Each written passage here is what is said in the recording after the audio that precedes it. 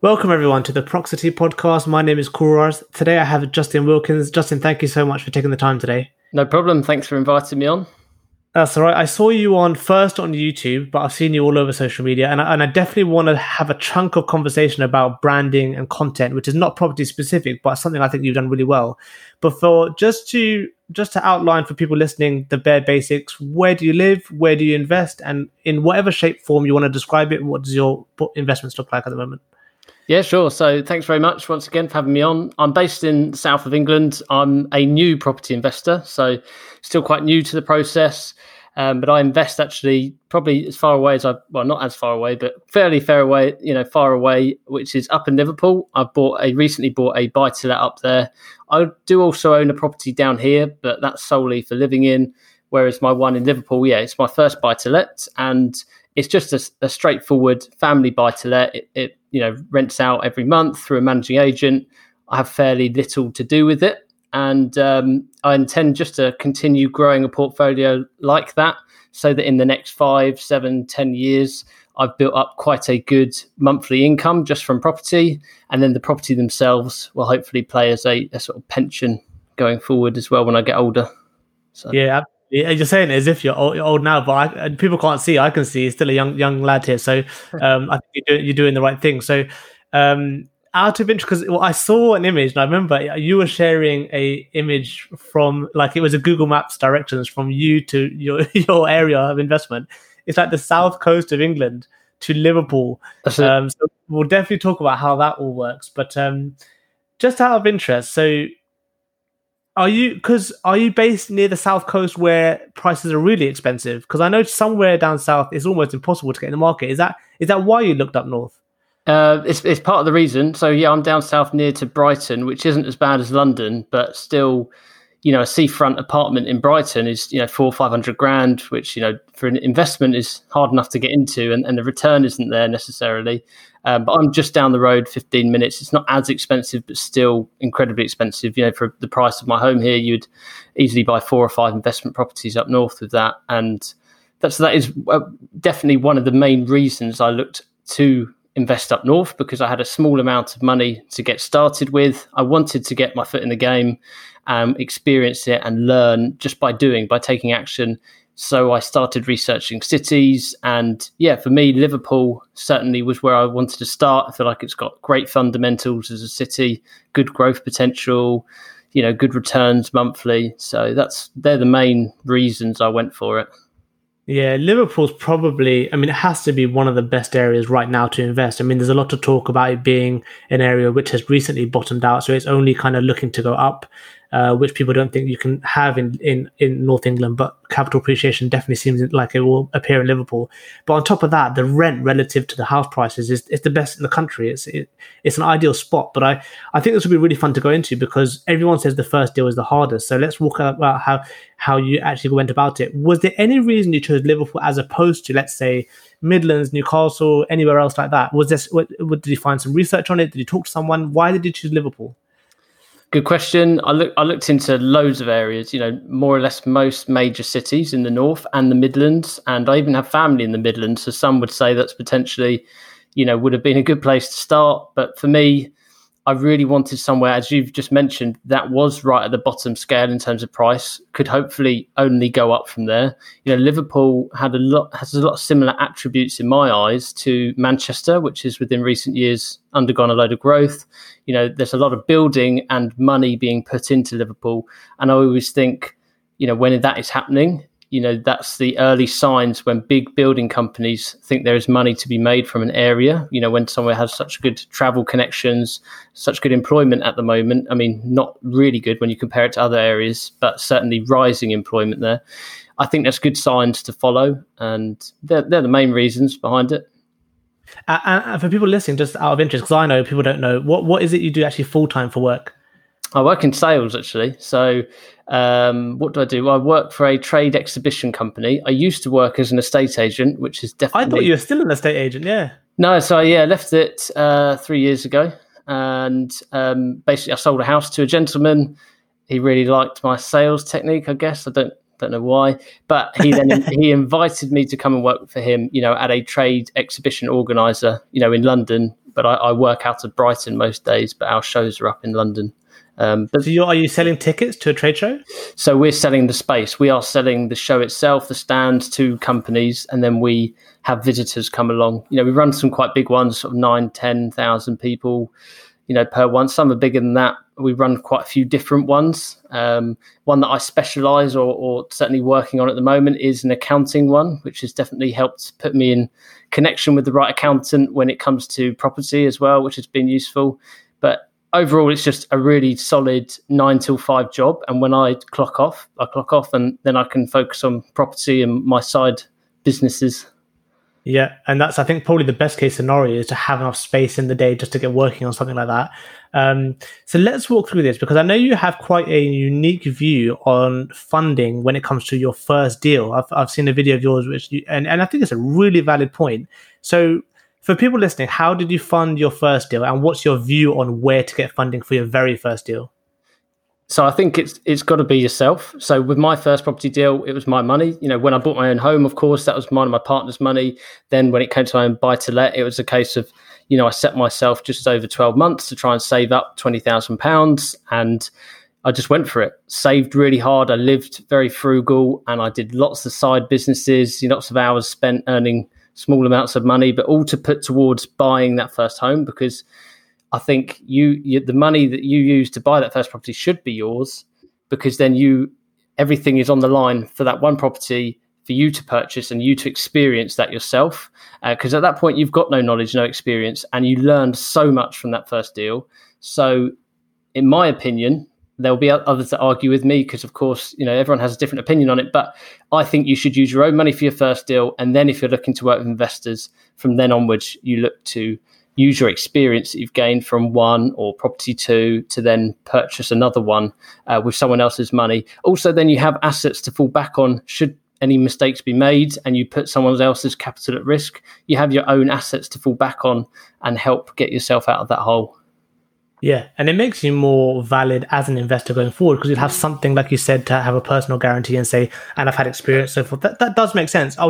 What just came to mind as we were talking about that is, I would say maybe the only other scenario is if you're in a job where you have already had loads of experience dealing with property, but because of your nature of your job, maybe you've had enough experience, but you've never actually bought your own property. But then even then, it does make sense to use your own money, because you just want to know that you've gone through the process without risking anyone else's, which makes sense.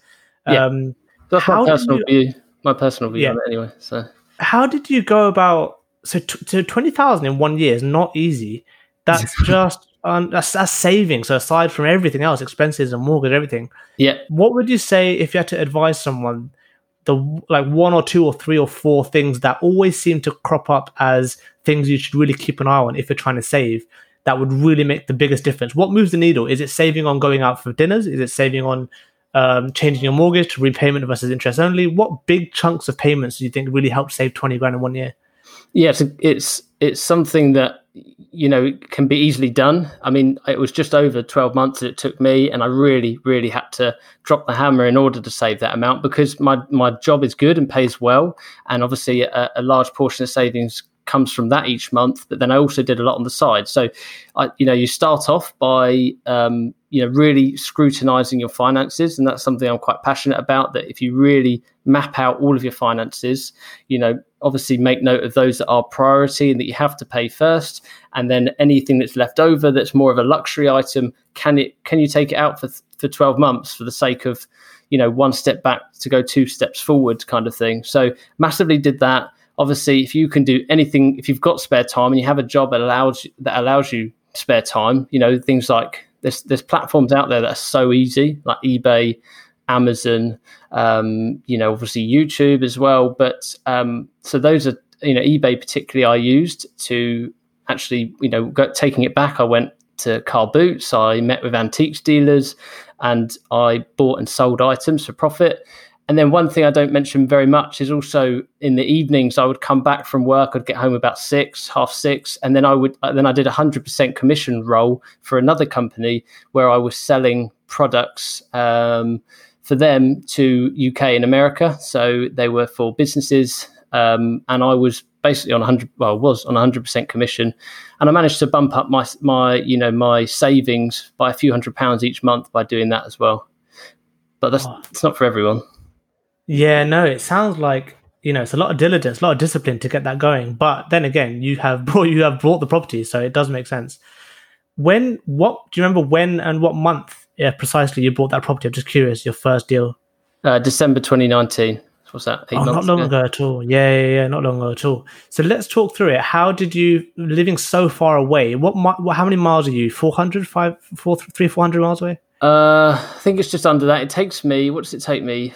About 4.5 hours on a good run. Yeah. So it's all motorway, literally door to door, apart from the last 15 minutes of Liverpool, it's motorway, which I actually don't mind. I think that's quite good. If some people would absolutely hate that, but it's very easy. Just get on with it. But normally I leave at 5:30 in the morning, and you can do it in 4.5 hours. Do you slug it in one journey, or do you stop off halfway? Or no, I always stop once, but yeah, once at least, just to get a coffee more than anything. Well, if you leave at 5:30, what time are you up? Normally, last time, 5:45. But if you do that, you save yourself half an hour at least on the journey. And then also, normally if I'm going up there for viewings, I'll do 2 or 3 days, but I want to make sure that I'm getting in 10 viewings the day I'm going up. So by leaving at 5:30, means I can start viewing at about 10 a.m. Okay. Which is good. So yeah. And then you'll do 10 that day, maybe stay for a couple of days after and do 10 each day, something like that? Yeah, the last time I just went up for 2 days, but I managed to do 16 in total over 2 days, whereas normally I would like to do 20-ish. Yeah, that's amazing. So on this particular deal, then I assume you didn't work with deal sources, you found this one yourself? Yeah. Found it myself. Had done multiple weekends up there. The first few weekends were only did a few viewings at a time because I was more getting a feel for the different areas that come with Liverpool, and also trying to get a feel for the city centre, make sure it's definitely where I want to invest my money for the next 20, 30 years, and which it turned out to be. So then I continued to go back up there. In fact, the weekend I found my house, I'd gone to a conference in York. So that was about 7 hours from my home. Drove up to a conference in York, stayed overnight, and then drove over to Liverpool the next day, and then did a day of viewings. I thought I might as well utilise driving up to York.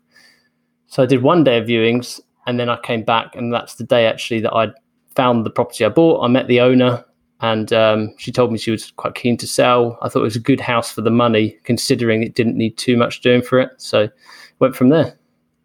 Oh, it's amazing. So interestingly enough, the first time, I'm still in the kind of process of doing viewings. I'm not looking at Liverpool anymore, but when I first started to look, I actually did look at Liverpool. So I went there for 2 days, did 8 on each day, and I got to know the areas. It's quite good, Liverpool, because you can really get a gauge of which postcodes to stay away from, where to look at. But it is like the city centre is really nice. Like for people who don't know, it reminds you a lot of Brighton and London. It's a really nice place. Yeah. But then you do have like some areas of L4 and other places where you just want to be careful.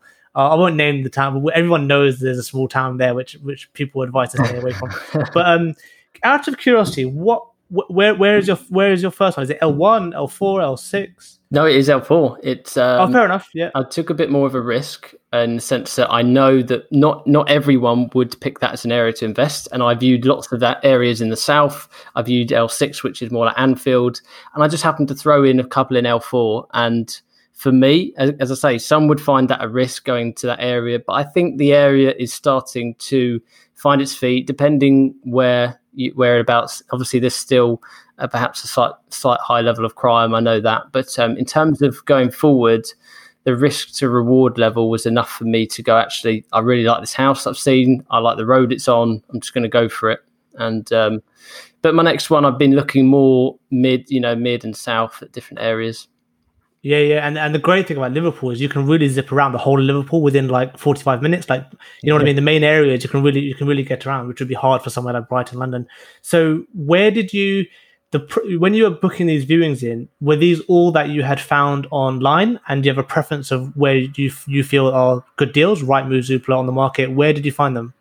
So I always start with Rightmove. There's a few different things. I don't just use portals, but my go-to are mainly portals to start with. And of course, Rightmove, because every agent more or less will use Rightmove, and I will book in and make a list or a short list from there. I'll also use On the Market and Zoopla. I use them as basically just quick references because there are a few small independent agents where they might not want to pay the Rightmove fee. For anyone that isn't an estate agent, Rightmove charge by far the most per month.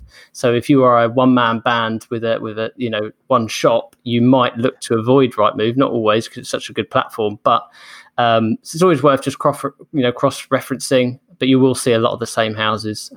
So that for platforms. I do have one or two other ways in which I can reach out direct to solicitors. I don't massively share them because they're quite. If everyone started using these websites that I use, it would quickly ruin them for me and for the others that have taught that to me. So basically, there's a website you can use, and it puts you in direct contact with solicitors that are dealing with probate sales and other methods in which you could buy property that aren't necessarily on the market yet. But I haven't seen too much success because I've only just started using them a bit more. Actually used it more for buying down here or looking down here recently than I did up there. Yeah, there's a whole debate about on the market and off the market. And I've met people like 50-50. They found great deals on Rightmove. People found great deals off the market. And I just feel like they're everywhere. They're available as long as you're looking for them. And sometimes speed helps. If it's straight on the market and you're one of the first to view, it always helps. So you found a list of properties. How did you organize your day? For example, did you put them because you're going for so far, you want to make sure it's an efficient trip. Did you put them all in a spreadsheet and make like a list of viewings and get it in order? How did you structure the hours? Did you do one viewing per hour, or what did you do? Yeah, so I mean, I do it in a really basic manner, like a basic spreadsheet. I do actually have a video on it, on YouTube about it, not to plug it, but there's a way in which I, shortlist them, and then when it comes to booking them in, I just give myself a half an hour slot, because normally you can view a house in 10 to 15 minutes, and provided the next viewing, which is half an hour later, is within a similar area. If I'm booking, properties in Old Swan or it doesn't necessarily have to be Liverpool. Let's just take any city. If you're booking properties in a particular area, let's try and group 4 or 5 in that area, so you can smash them out every half an hour, then move on to another area.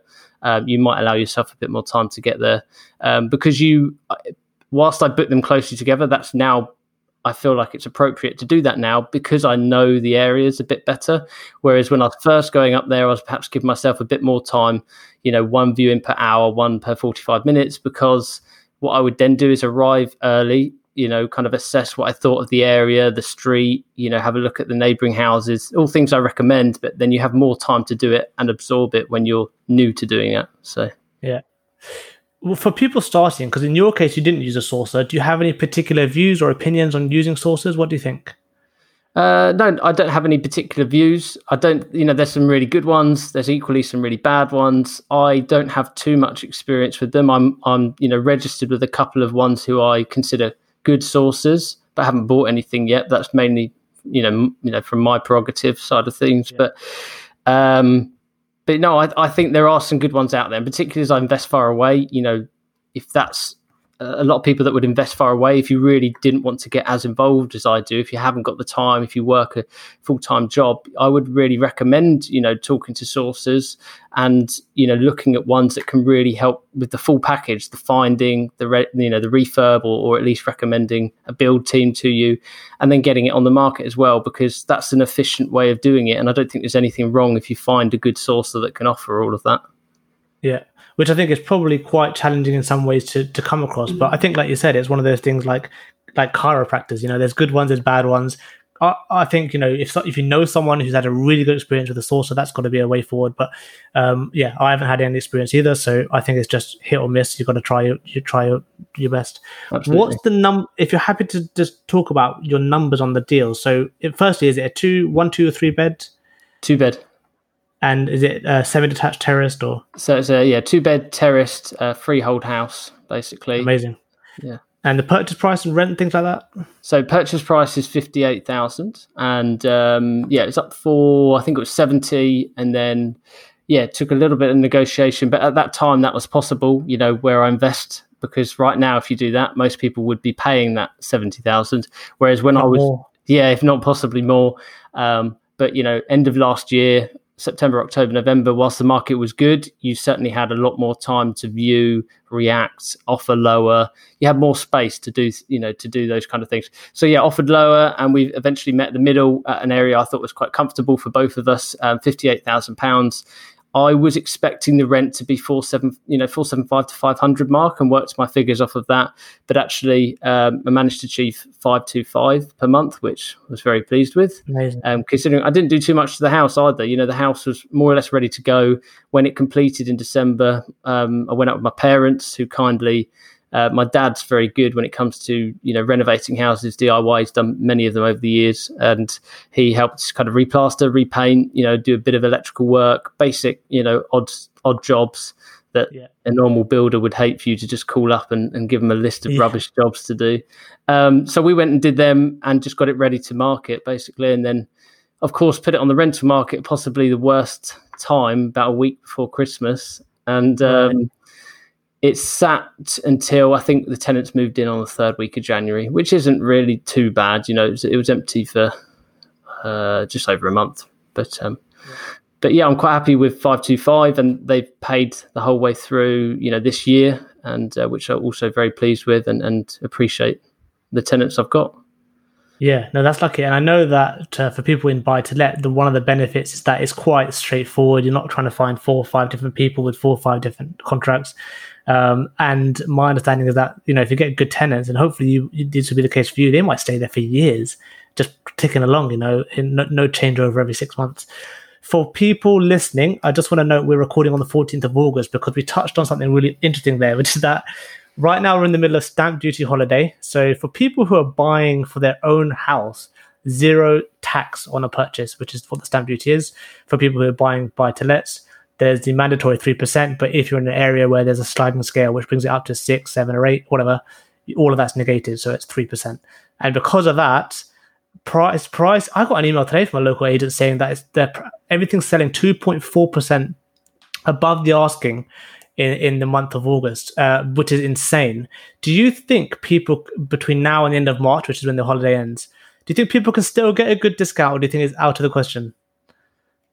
I think it's I think it's going to be hard. Let's put it that way. And I would. So obviously, anyone following me on YouTube will know that I'm looking for buy-to-let number 2 at the moment. And in a way, I've had to take a step back from that because I've only done one trip up to my investment area recently, and I was intending to do another one this month. But I may well hold off just because I think right now trying to find a property that meets my criteria. When I say criteria, I mean like ROI. Because I'm looking to probably have about 10 buy-to-lets in my portfolio as a landlord. At least that's my goal right now. And in order to get 10, I want to make sure that all of those 10 are really efficient, good buy-to-lets. I don't want to buy one just for the sake of taking action and buying a house and so on. So that's why I really scrutinize the numbers and try and get a good ROI. But so for anyone that's particularly looking for a deal like that, it's going to be quite difficult. So unless you are buying your first home, unless you are really confident on the house you're buying, I would potentially just, be cautious. The properties are still going to be there in a few months. I'm not telling people to not buy, because there's good deals out there. Obviously, if it's your first home, you might want to really take advantage of the stamp duty if it's over the threshold. Obviously, there's good incentives for them anyway. But if you're moving home, like, some of those are that's selling one property, or maybe you're moving into a flip, that you're doing in your own name for tax reasons, now's the perfect time, because you'd normally pay £5,000, £6,000, £7,000 stamp duty maybe on your home. Now, you're not going to have to. And that would really help with the profit on a flip if you're doing that. Yeah, and I think one of the things I realized people might not be considering is that even though you might get a 3% break for the stamp duty, for example, you might be paying on average 3% more than you should be paying. So you have to be careful you're actually getting any discount if you're doing that. But that's some really good tips you mentioned there. Are there any tips or anything that stands out to you as ways in which you made that successful negotiation? Because you managed to get a good chunk of that knocked off. Did you email things? Did you call them and say certain things? How do you go about negotiating a price down? So I do feel like, as much as I love to, think of myself as a salesperson, good negotiator, I do think there was an element of, again, luck in the sense that, it was a good market. And, at the end of the day, I didn't have multiple offers to bid against, because if you were going for a property and there's other interest, trying to negotiate is probably going to be quite difficult or out of the question. But if I was to really look at it, everything in life that you do, near or less everything that you do in life is a negotiation. So if you can get a bit better at it, just comfortably talking about prices, or whether it's property, whether it's buying a car, whatever it is, being a bit cheeky, building rapport with people, whether it's the agent, or as I say, I met the owner, I still offered through the agent because that's what she requested. But even so, if you can build rapport, it will go far for you. And that's a big part of life, just building up negotiation skills. There are some books on it. I haven't spent a lot of time reading them. I just think be a practitioner. When it goes back to earlier on, I mentioned that, just for a bit of extra money, when I was saving, I was doing eBay on the side. The skills that come from just going to, it sounds really naff and not a lot of people want to do it, but the skills that come from going to a car boot sale, haggling on price, getting something for a bargain, bringing it home, marketing it yourself and selling it, that they will build up good skills for you that you will then use on bigger deals, which could be buying a car, selling the car, and then onto property, so on, and you keep going further and further. So yeah, and I guess the fundamental skills of negotiation are not industry specific. If you get a practice round in a car boot sale with £2 instead of 10, I guess the skills still apply with 200 against a million. So that's really useful. Just getting in there and getting involved. When did you start putting yourself online, and what was the motivation to get going with putting yourself online? So I started, I think it was in the lead up to buying, my first buy-to-let. That's what I was going to ask. Was it pre-deal? Yeah. It was. Yeah. I don't know. Well, actually, I do know why. I basically created, built up, and sold a business prior to property. It was just a basic clothing business, but I always, wanted to try and run a business, and that's what I created. And from there, I realized kind of the power of social media, because I sold everything from social media for that clothing business and built it up. Right. And that had a following of, I think it was 14 or 15,000 on Instagram. We got there within probably, just under 24 months. So wow, that was quite a good learning curve for me in terms of seeing the power of, social media, Facebook, Instagram, and what have you. Didn't really touch on YouTube at that point. So when it comes to my property experience, I thought, right, I'm going to just document. I wasn't intending for it to be a big thing. I just thought, for my own being, when I look back, I want to document on how ridiculously dumb I was at the beginning, and learning and what mistakes I make, so on. So I just started documenting, talking about property from things I'd learned as an estate agent, networking, basically using it as a tool for that. And then as I bought, came up to buying my property, even though I've bought a home before and I've worked in an estate agency before and bought and sold lots of homes, helped people buy and sell lots of homes, I hadn't experienced what it was like to buy a buy-to-let and go through that experience, and the self-doubt, the actual building up the confidence, to go to an area I'd never been to before. I don't think I'd been further than Derbyshire much before going to Liverpool. Right. And so there's a lot of things that come with, I didn't know. So I thought, actually, after buying it particularly, I thought, I've got to start sharing some of those things, and that's where YouTube came into play a bit more, as well as, again, wanting to document it, wanting to look back on this journey when I'm an old man, with not much better to do.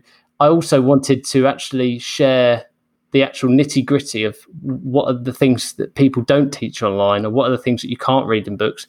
What people often teach are strategy and obviously the meaning of different things in property, but no one actually says this is how you do it. So just started creating videos, and some would say they're really basic and boring or what have you. But for some people, they're a good way, they can learn, I need to buy a buy-to-let, but it's actually, how do I do that? How do I go through the process of buying that? And that's where my YouTube comes into play. And I've enjoyed growing that, actually. It's been good fun. Yeah, I mean, I found you on YouTube, and I think it's just amazing how content can just spread to random people like me. Like, what are the chances? We're meeting here now. We now know each other, but it's just through sharing your experience online that I found you, which I just think we're lucky to live in a time where we can do that. I can learn from you. I know you did. I remember seeing a really good video on the specific breakdowns of how to calculate ROI. I've met investors, especially, the slightly older generation. They don't actually consciously know how to calculate ROI. they've just maybe done quite a few that they think, oh, between rent and mortgage this and profit, they don't really know if it's a good deal or not. A lot of people buy properties that way. So specifics like that is really helpful. So if you're happy to, I'd love to go through some details. So firstly, is there any social media platform that you would suggest or you would advise is probably the best to go with for people who are trying to build a personal brand and awareness of their work? I personally think you should try lots of different ones and kind of feel what works with your personality. Like I've tried TikTok, but I'm not necessarily, very good at, dancing in a bikini or anything along those lines, so it doesn't necessarily fit my personality. Whereas, Instagram, I think for a lot of people should be a staple, just because near enough everyone's on Instagram. You can network like crazy on there. And it's really interesting to see the different ways in which people take their Instagram brand. For me, YouTube has been great. It was very difficult at the beginning to sit down in front of a camera, and I absolutely hated it. But it just so happens that it caught on, and I got used to it a bit more, and I quite enjoy the process of filming and editing and giving out value. Whereas, as I say, Twitter, it's not really for me. TikTok, for reasons I've just discussed. Even Facebook, not that taken by Facebook, and it doesn't fit what I enjoy. So really, I've just narrowed it down to Instagram and YouTube, and I don't think you need to conquer 5 at a time. You just need to solidly do 1 or 2. Yeah. That makes a lot of sense. Is it? I know you've got over 11,000 subscribers on Facebook. Where are you on Instagram at the moment, numbers wise? Oh, Instagram's not much. So it's 11k subs YouTube, and Instagram's just sitting just under 3,000. It's funny how it doesn't transfer. Yeah, no. But it's impressive. But you have to imagine. So people sometimes don't realize, and it's important to know this.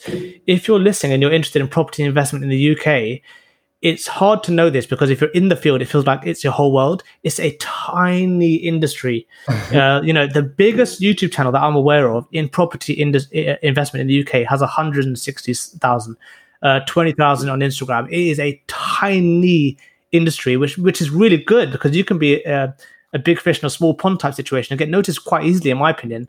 But 11,000 is like, I reckon you're probably top 5, top 6 in terms of number of subscribers for a property investor in the UK. Have you found has anyone reached through to you and said they want to work? Have you found it being useful from a business point of view? Yeah. So I hadn't really thought of myself as top 5, top 6 at all, but so I appreciate that. But no, I've definitely found it a really good way to network. I get reached out to all the time. In fact, I spend a lot of time trying to get back to people and always continuously trying to do that. But I've already met, a couple of investors through it, that have reached out to me and said they like kind of the transparency of it and that they could be part of coming along the journey with me. There's also a few people that are brand new who maybe just want hand-holding, and I get reached out to a lot on that side of things as well. But you're absolutely right. There's some huge industries out there like fitness and beauty, but property is still one that's whilst when it's huge when you're in it, because that's what you do day to day, and you think, oh, everyone does property, but it's very small in comparison to other industries.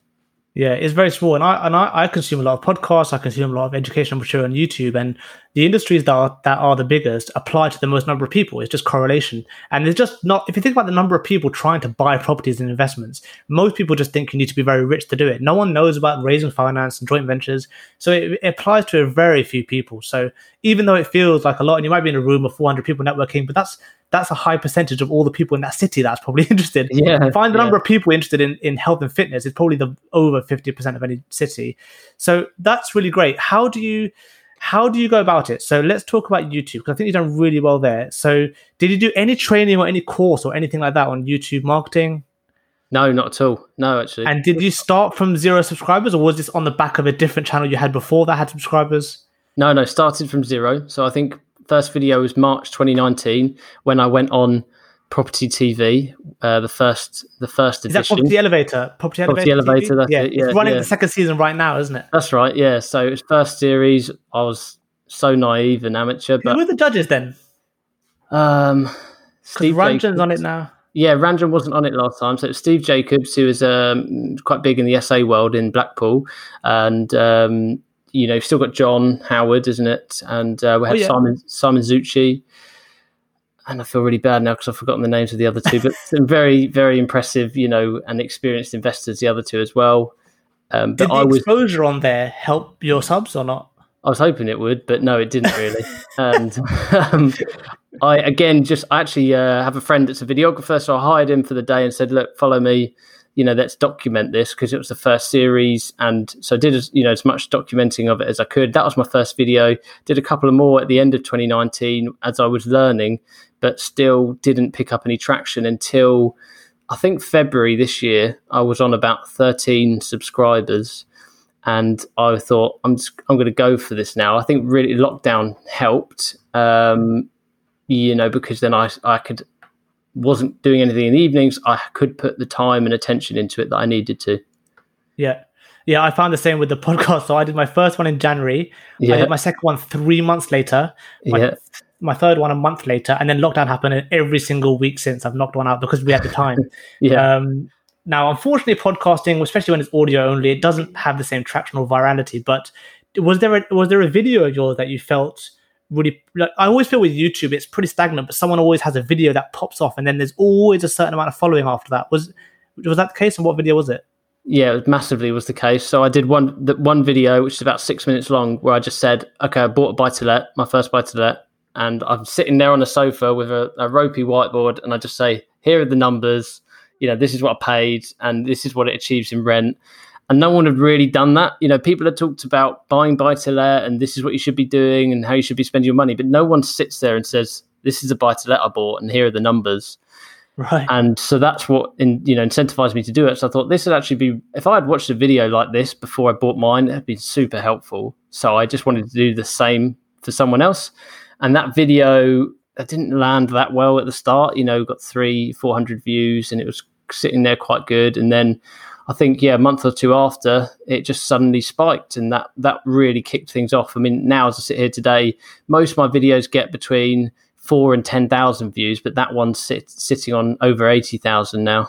Amazing. Now, when you create a video, I hope you're okay with me asking all these specifics. Is it right? Yeah, definitely. Because I think I would love to learn. I think for people who are finding this valuable, because they want to know how to do YouTube and Instagram. So do you do anything once you've published it? Do you post anywhere? Do you promote it, or do you just publish it and let the algorithm pay its time? So I do a bit of both, but I could be better at it. But I do post it on my Instagram. There is more I should do, and I will be looking to do that. But really, I've just been trying to perfect the craft of YouTube more than anything, and hoping that if my videos are liked enough and if they're watched enough, then that helps it in its own right through the algorithm, as you mentioned, to boost me forward. So. But that's really encouraging. So you don't necessarily spend a couple of days sending it in Facebook groups and emailing people about it? Not at all. No. Okay, that is helpful. That's good to know. So it does come down to quality of content at the end of the day. Let's talk about thumbnails and titles. So obviously there's always a risk if you're titling it too clickbaity, but I think you need to have it appealing, should be, I guess, the word. How do you decide what to name something and how to structure a title? It's a combination. It's a constant battle, right? It's a combination of trying to provide a useful, the title that actually reflects what the video is about, and therefore someone isn't clicking on it and, as clickbait, but equally making it useful and interesting enough for someone to think, oh, I want to watch, I need to watch that. So those two things are massively important. I think also structuring, a video, wording a video in the way in which someone might search it. Not enough people do that. And also what people don't always consider is the actual, when you're posting the video, just like you would on Instagram, you'll probably notice that if you posted something at 2 a.m. in the morning, you probably have a lot less likes than if you did it at 6 p.m. when everyone's finished work and traveling home from work and checking out Instagram. So just like you would act to Instagram, you should really, in my opinion, that's how you should be reacting to YouTube and thinking, well, when is everyone going to be sitting down at home, potentially, apart from what we've been going through this year, when everyone's back into routine, when are people going to be sitting at home? And should you set a routine? For example, mine is 7 p.m. Sundays, and for as long as I can continue creating content weekly that's useful enough, I will continue posting 7 p.m. Sunday, because it's at the point now where people are thinking, oh, Justin's doing a video tonight. I've got friends that say that. I don't know if it's actually true, but I think in theory, that's where it's at now, where people actually think Sunday, 7 p.m., new videos coming. And you get to the point then where some people don't mind what it's about. They will watch because they enjoy your content. Yeah. And then what are your thoughts on thumbnails? Because, by the way, for people listening, the reason I asked about the title is I remember reading a study somewhere that said about 80% of the likeliness someone will click a video is purely on the title. And that's the same for a blog post. There's something about an appealing title that will either make someone click or make someone not click, not the content and not even the image. But I know image is important. Now, with image, is there any, I've always wondered whether there's a value of having someone's face on there or not. Because I do feel like with human faces, and I know you're on quite a lot of your videos, but thumbnails, how do you think about thumbnails? I personally think they are, I know the stats don't probably reflect this, but I think the decision is 50-50, or if not even more in favor of a thumbnail. When it comes to blogs and podcasts, I know I'm guilty of it, I'm afraid. I just read the title and I don't always read the description.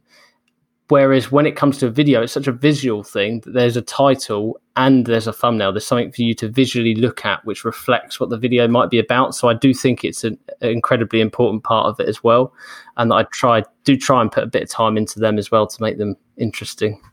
But is there anything you go to? You're like, I've noticed that stats show more views when I've got my face in there or not my face in there, or writing in there, no writing in there, or... It's always trial and error. I mean, I always try and put my face on it so then people, probably know that I'm featured in the video, obviously. But, for example, I'm constantly trial and error. I did a video about should you buy a buy-to-let or a supercar, and I didn't put my face on the front of that. I put my friend's Audi R8 on there, which is a lovely car, and I thought, well, that's going to go well, and it didn't. It's sort of doing okay, but it's really hit and miss sometimes, but you've just got to, as you say, go off of feedback from other videos you've done and just keep trialing different thumbnails. And also, actually there's an element of, if you're generally taking the feedback from the comments, then you will be able to use that to actually make a video that people want to see. So rather than just trying to fit the content into what you want to produce, fit it around what others want. So I was noticing, a massive amount of questions, and I still get them to this day, about how you run, tax in property. With Section 24, it's such a huge thing. And particularly as I've bought mine in a limited company, what's tax like? How do you do it? How do you set it up? What led me to go limited company instead of my personal name? And I thought, okay, I've got to set up some sort of interview with an expert, AKA my accountant. So I did a video of my accountant, and again, it's not the biggest one, but that's got just under 30,000 views because that's a video that people wanted. So I created it. Yeah. And before I forget, the 80% thing, I think now that I talk about it, I think you're right. I think that was specific to blog posts, but with YouTube, there's a lot of weight on the thumbnail. People do look at that. And I've noticed that people will have like a title in the thumbnail separate to the title of the writing, just to make sure like both two versions are in there. But I've always thought that YouTube should allow for A/B testing on the title, so that the first 100 views are spread through 5 different titles, and whichever gains the most traction automatically sticks. Do you know what I mean? It'd be an interesting way of doing it, and you'd get rid of some of the real clickbait out there, I'm sure. Exactly. Or it would favor the clickbait because they might click more. Well, than true. Might, yeah. To be, but we'll see how it progresses. I like YouTube. I'm a massive consumer, to be honest, of podcasts and educational material like yours on YouTube. I think I've met people, I've heard of people that have become so well skilled in a field from self-education on YouTube. I think that my concern is I feel like a lot of people have, in certain industries, they have a restriction in freedom of speech. Joe Rogan's my favorite podcast. He's moving everything to Spotify. Yeah. And I know it's because I remember 3 times over the last year, I've searched for his podcast and temporarily the whole channel was taken down. Because obviously he talks about everything under the sun. Yeah. And I don't think they should have, they should have the police over that. But that's their product. Luckily, in property investing, you're almost unlikely ever to breach their contract because they're not going to care about property investing. No, but I mean, there's one thing I just wanted to cover on YouTube before we move on at all, and that's in terms of it as an investment. I genuinely, honestly did start Instagram and YouTube just to network and to document, and they are still a huge part of it. And that's why you'll see so many personal.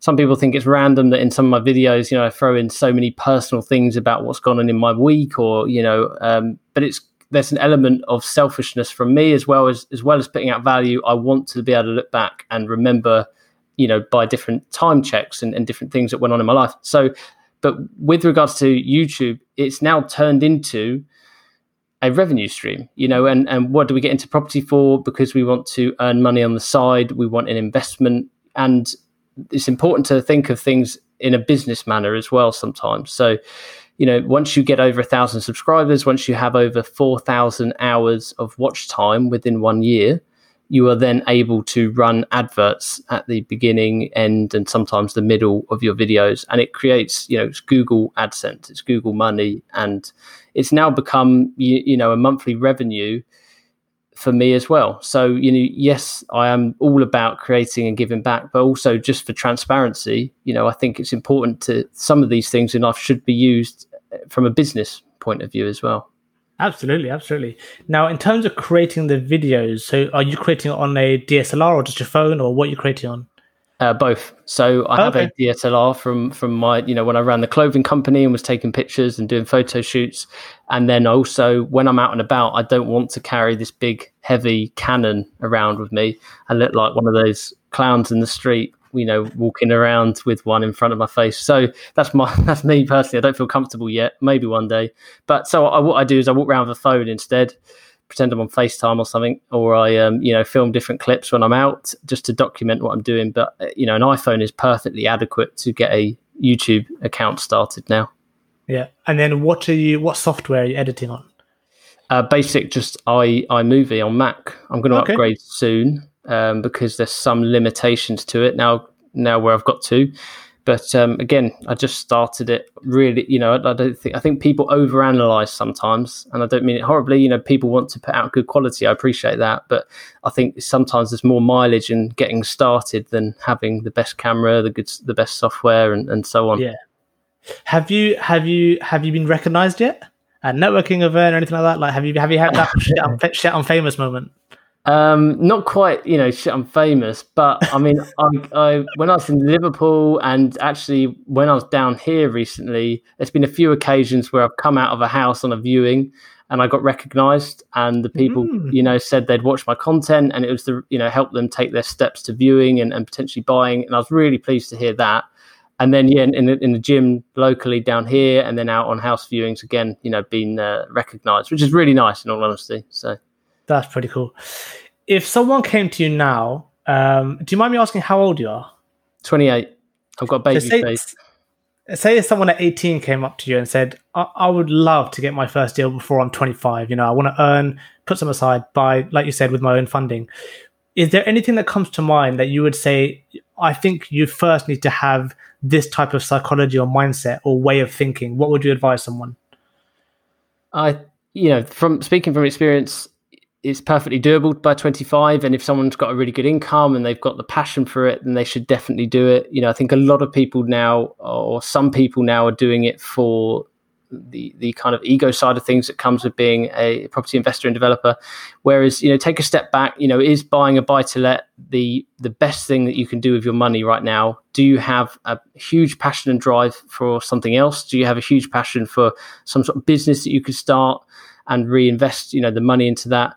Or, even going back a step further and being more simple with it, is there something that's, rather than jumping straight to a buy-to-let, could you buy your own home, but think of that as a project? Think of that as something, a property business. So you buy your own home, you get all the benefits that come along with that and the reduced stamp duty, and then you use that as a flip, or you refurbish it and refinance it, and then use the money that you've made on that to then buy your buy-to-let.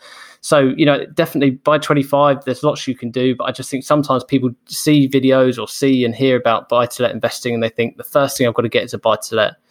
Whereas actually there's a lot of mileage in buying a property, maybe doing some of the work yourself, putting in some of that sweat equity and really, you don't have to outsource everything from day one, and really, add some value to that property. And as I say, flip it and go on to the next, or refinance it and buy a buy-to-let. And and also just to cover on that, because I was talking to someone yesterday who felt pressured to buy within the next few months because they wanted that buy-to-let. And I just said to him, look, the houses, obviously it's easy for me to speak and say this because I have bought my first one, and that, I guess the pressure's taken off me a bit, but the houses will always be there.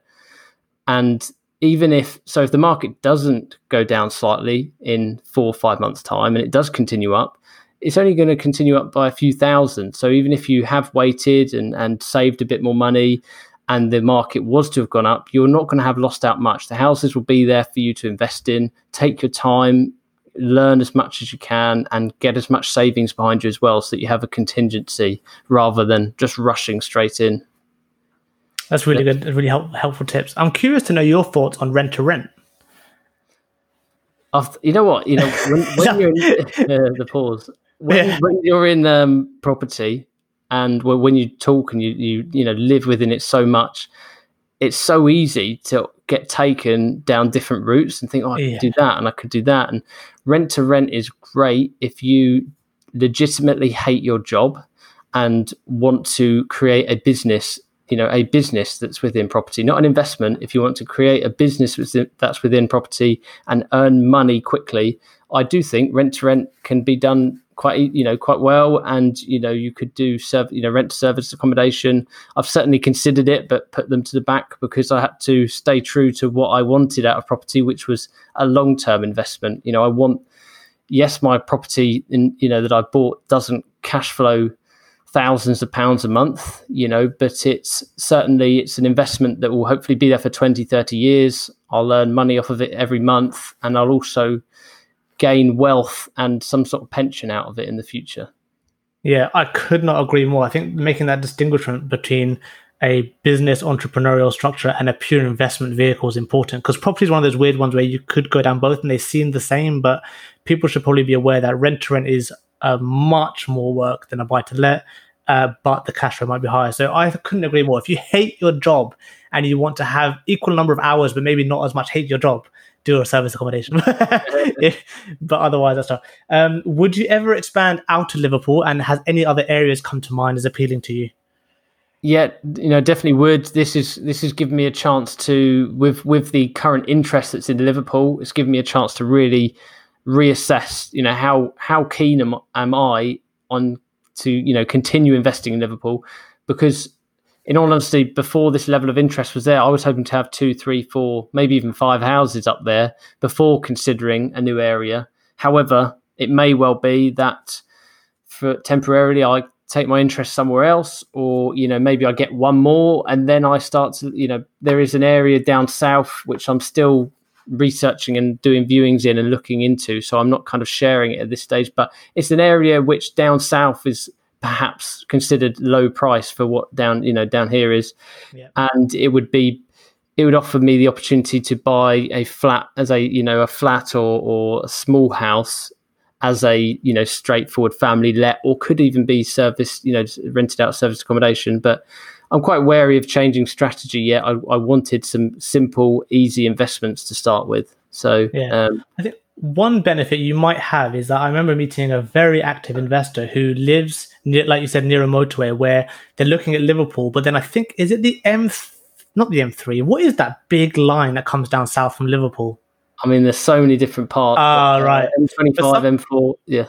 Probably the M4, but this gentleman in particular, he lived near a straight motorway to Liverpool, so he was looking to buy all up that motorway, so you still have that efficiency when you travel. So that's for people living further away, can consider that from their investment areas. Any apps, softwares, any programs, any websites, anything that you would recommend or that you live and die by to manage your whole property investment branding thing? So I have my website, but I will start putting out more content on there soon, but that's more just to know a bit more about me. What do I, in terms of my business, in terms of I have a few little revenue streams and I funnel them through, I have a couple of little businesses that I funnel that through, and I use quite heavily, like QuickBooks, Receipt Bank as my kind of like business software. I recommend. Do you use anything for making the thumbnails, like in terms of images or image editing? Yeah. So I use Canva for that. So really easy to use. I used to use Photoshop, but more or less everything can be used through Canva. If I need to cut anything out, I use Photoshop, and then I'll drop it into Canva just to overlay the text, because I'd find it really quick and easy to use, whereas some of the others I find a bit more time consuming. But I just I keep it really simple. Yeah, no, that's really good. Listen, I could speak with you all day, but I've taken an hour of your time, so we'll call it a day. Maybe we'll touch base again in the future when you're on your 10th or 11th. It'd be really good to see what your portfolio is looking like. But I really appreciate your time today, Justin. For people who are listening who might want to work with you or JV with you or even just find you online, where's best to find you? Yeah, so YouTube, I'd say, if you want to really get to know me and go through all my content, YouTube, Instagram. So on YouTube, I'm just Justin Wilkins. I should hopefully pop up by now. And Instagram, it's Justin N Wilkins is my handle. I have my website, as I say. There's not much on there right now, but as the weeks go by, I'm just creating content for the back end of it now, in which it will be kind of like simple articles and little useful things that you can use more for, again, as I sort of have alluded to with my YouTube, for the nitty gritty side of rather than learning about how to strategize property, more how do you do it? How are the individual bits? So yeah, my website is just justinwilkins.co.uk. That's it really, and feel free to reach out to me. I'm quite busy with messages, but I'll always get back to people eventually as quick as I can. Yeah. Amazing. Thank you so much for people listening. All those details and links will be in the show notes below the episode if you want to click straight through. But yeah, follow this guy, guys. If you're listening, this is valuable content, but also following the journey of an entrepreneur, building a brand and awareness, in my opinion, in a very short period of time. In 12, 14 months to go over 10,000 subscribers and build a recognizable brand, you always have that to be able to show investors. And there's something about being well known, unfortunately or fortunately, it builds massive credibility. And I think that's one of the vital things as an investor to have. So really well done to you. And I look forward to touching base with you in the future. Thanks very much for having me. Cheers for it.